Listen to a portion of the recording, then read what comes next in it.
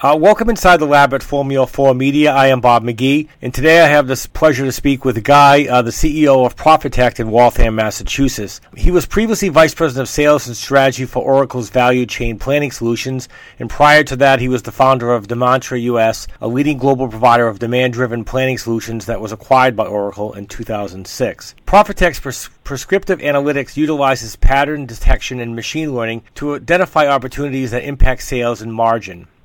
Good afternoon, Guy, and maybe first you could just say your last name since it's hard to pronounce. Yeah, I'm Guy Yechiav, but well known as just Guy. Well, let's start off our podcast with first, maybe you could tell our listeners a little bit more about what prescriptive analytics is and maybe what the biggest misconception about prescriptive analytics, and also finally maybe the greatest benefit of prescriptive analytics. Absolutely. So, with my background of 22 plus years experience supply chain applications, in the past, we used to build smart machines for, I would say, smart people, or the outcome of those smart machines used to be reports. Today, especially in CPG and retail, but everywhere in any industry, you have people that are being drowned in different reports.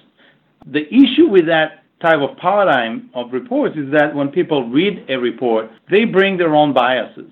They bring their own biases from how they understand numbers and processes. So if I'm coming from supply chain, I'm looking at it at an Excel spreadsheet totally different than someone coming from finance and accounting. And so because of that, I may understand things differently from the same report, and obviously I will act differently based on that number. So prescriptive analytics makes it easier. It uses machine learning algorithms and patterns of behavior of the data in order to find what is working very well in the organization and then help you duplicate it by guiding other people, or it will find things that are not working very well, find the root cause of it, and then describe in plain language what was found in the data and prescribe the steps you need to take in order to increase sales and increase margin. Just like emails, just like text that everyone is using on a daily basis. This way, people would understand it the same way across the organization rather than just rely on them interpreting an Excel spreadsheet or a table or even a very pretty graph of bubble charts with heat maps or whatever it is.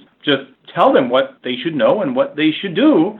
And believe me, they will act the right way. You mentioned the misconception. I think that there's two major misconceptions. Number one, people still believe that it's too good of a story to be true. And for that, we actually have many, many customers that we have them on videos, we have them as references in order to tell the story because they are very excited about what we've done together. The second misconception is that because of all that complexity in the back end, if you will, that simplify the front end, those implementation takes a lot of time. And that's a pure misconception. A lot of times we're speaking with customers that believe that, hey, because they have multiple data lakes and a lot of Excels and a lot of ERPs and legacy and new, that taking all of this data would take a while. And we bringing huge retailers live in a matter of days.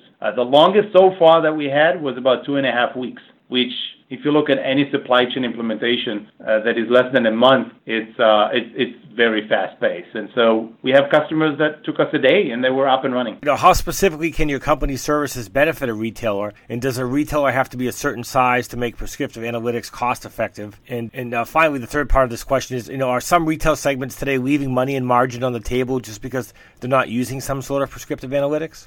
No, great question, Bob. So I would categorize those retailers, three ways. Number one, I would do it by size, and small, large, and average all should use prescriptive analytics of some sort. I would then segmentize them based on the analytic orientation. Do they have an analytical group like under a chief analytics officer or under the CIO or under anyone? Yes or no? And three, how do their P&L work based on brick and mortar, e-commerce, etc. And hopefully it's a blended P&L and not siloed. But I'll answer first on the size. If you segmentize your retailers by size, as small as $100 million of a company, which is pretty small for retail, believe it or not. Retailers tend to be the larger of the organizations from an industry perspective. But as small as 100 million, we have small customers that have maybe 30 stores,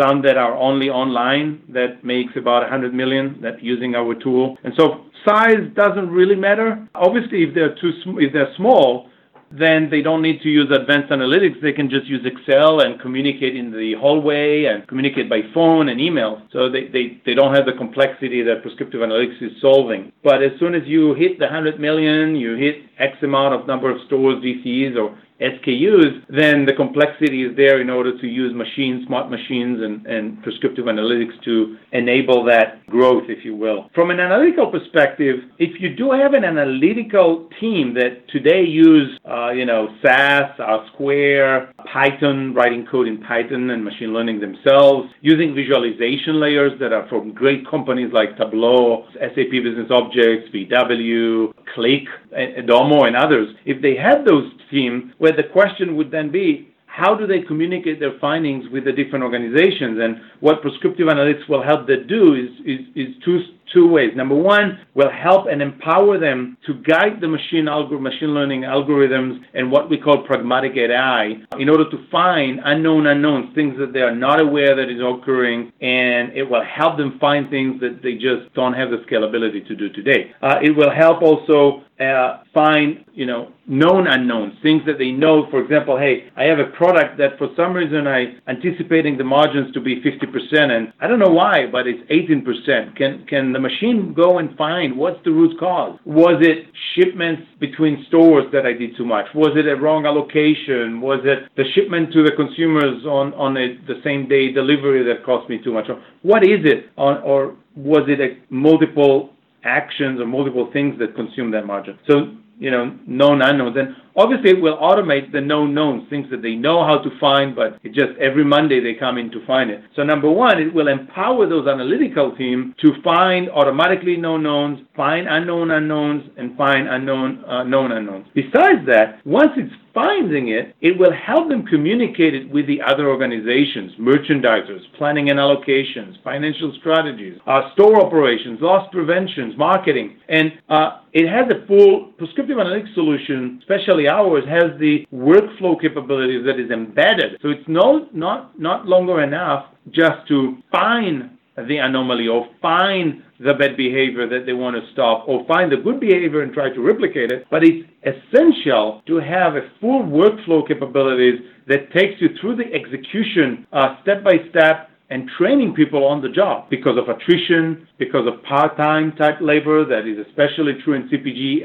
and retail. You would like to make sure that the execution is flawless. So for those retailers that have analysts, they will empower them, one, and two, that will allow them to send those findings with very easy to follow prescriptions to all the other organizations. Now, for the retailers that doesn't have the power or have anecdotal analytics capabilities, let's say they have two analytics capabilities, labor in store operation, or maybe they have it in loss prevention, but it's very silo. What it will do, number one, it will empower those silos, but two, it will create an extension based on the machine learning and the pattern bank, what we call the pattern bank. They will be able to pick patterns of behavior from a library that will just empower the fields based on what it finds. And so it will identify, again, known knowns, known unknowns, and unknown unknowns based on a bank of capabilities that we have as a platform.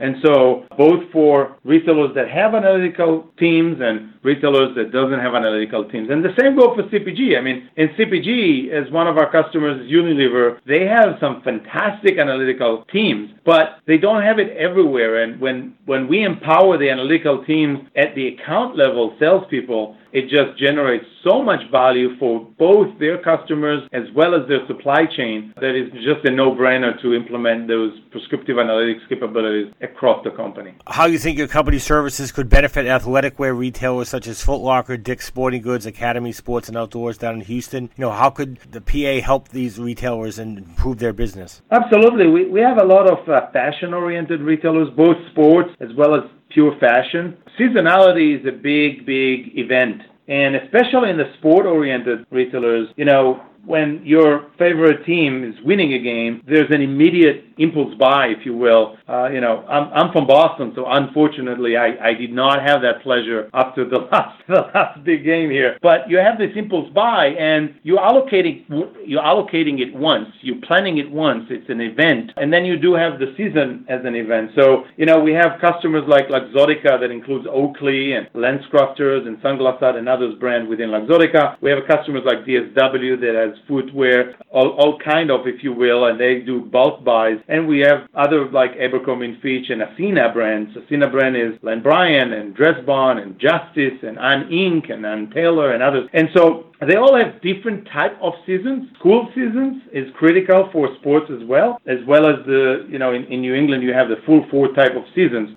compared to in Florida you only have certain seasons. So what we're helping with our customers is using automatic clustering of machine learning that looks at the specific behaviors of products and season and specific stores, including zip zone of e-commerce. As I mentioned before, it is critical for retailers today to have P&L across the board by store or by zip code rather than an e-commerce business separate totally from brick and mortar. As we all spoke about in the past, you could see Amazon and the other pure play e-commerce buying more and more brick and mortar or expanding into it because the presence of person-to-person service is very, very unique. I mean, even though REI is not a customer of ours, I love buying in REI because you have that specific service. When you go hike, you can actually speak with someone, a person, about your hike specifically and get that amazing service. Well, so you need to be able to identify the right associates for the right season, for the right product, for the right service. And doing all of it is critical to do it across the board the same way. Prescriptive analytics will allow you to do that. Both fine-tuning planning, fine-tuning allocation, identify on-shelf availability at the right time that you need it, combat ghost inventory or phantom inventory, if you will. We help most of our customers increase inventory accuracy by more than 50% improvement. Actually, as a matter of fact, one of our fashion-oriented customers improved their on-hand accuracy from 63% to 92% within 6 months. And they did that without any RFID investment. And so you can only do that with a smart machine that then creates specific tasks in the field, in the DC, and in the stores that anyone can follow. Certainly, out of stocks are a major issue. Well, finally today, I wanted to ask you, how does the greater use of technology at brick and mortar retail impact prescriptive analytics, and will PA evolve and become increasingly important in the years ahead? Great questions. Retailers and CPG were the data collectors for many, many years. From the time that Zebra Technology, who is a great partner of ours, invented the barcode and the scanning ability, people start piling data on what people buy, when do they buy, consumption, inventory accuracy, et cetera. So they are the prime initiator to be using prescriptive analytics because they're sitting on tons of data, but all of them are stuck in the paradigm of reporting. And as I said before, people understand reports differently. It's both brick and mortar and e-commerce needs to be able to move to prescriptive analytics and change the paradigm of just actionability across the organization, so across store operation, merchandise, and others. As a matter of fact, I've been at the latest Goldman Sachs retail banking conference in September, and when I was speaking with the audience there, as well as with the CEOs that came and present to the bankers, all the CEOs that were there up 5-6 years ago were talking about how bad returns are. Oh, returns are hitting our margin and they're bad, et cetera. Well, this year, for the first time, you could hear them on stage talking about the fact that, hey, a return, it's a great opportunity to convert the client. So if someone buys online and then wants to return it in the store, well, they have this service component that when you return it, if you start asking questions, why do you return it, ma'am? Why do you return it, sir? Can I service you with a better product? Do you need a different type of product? And what they found out is that 70% of returns have been upsold and cross-sold to other type of product and services because they were visiting the brick and mortar. And so brick and mortars are definitely critical today more than ever before in a combination of an e-commerce and brick and mortar. There's a lot of articles and analysis on the fact that when a brick and mortar type stores, closing stores, it has a direct effect on their e-commerce sales as well. And so prescriptive analytics will help you combining that capabilities and enabling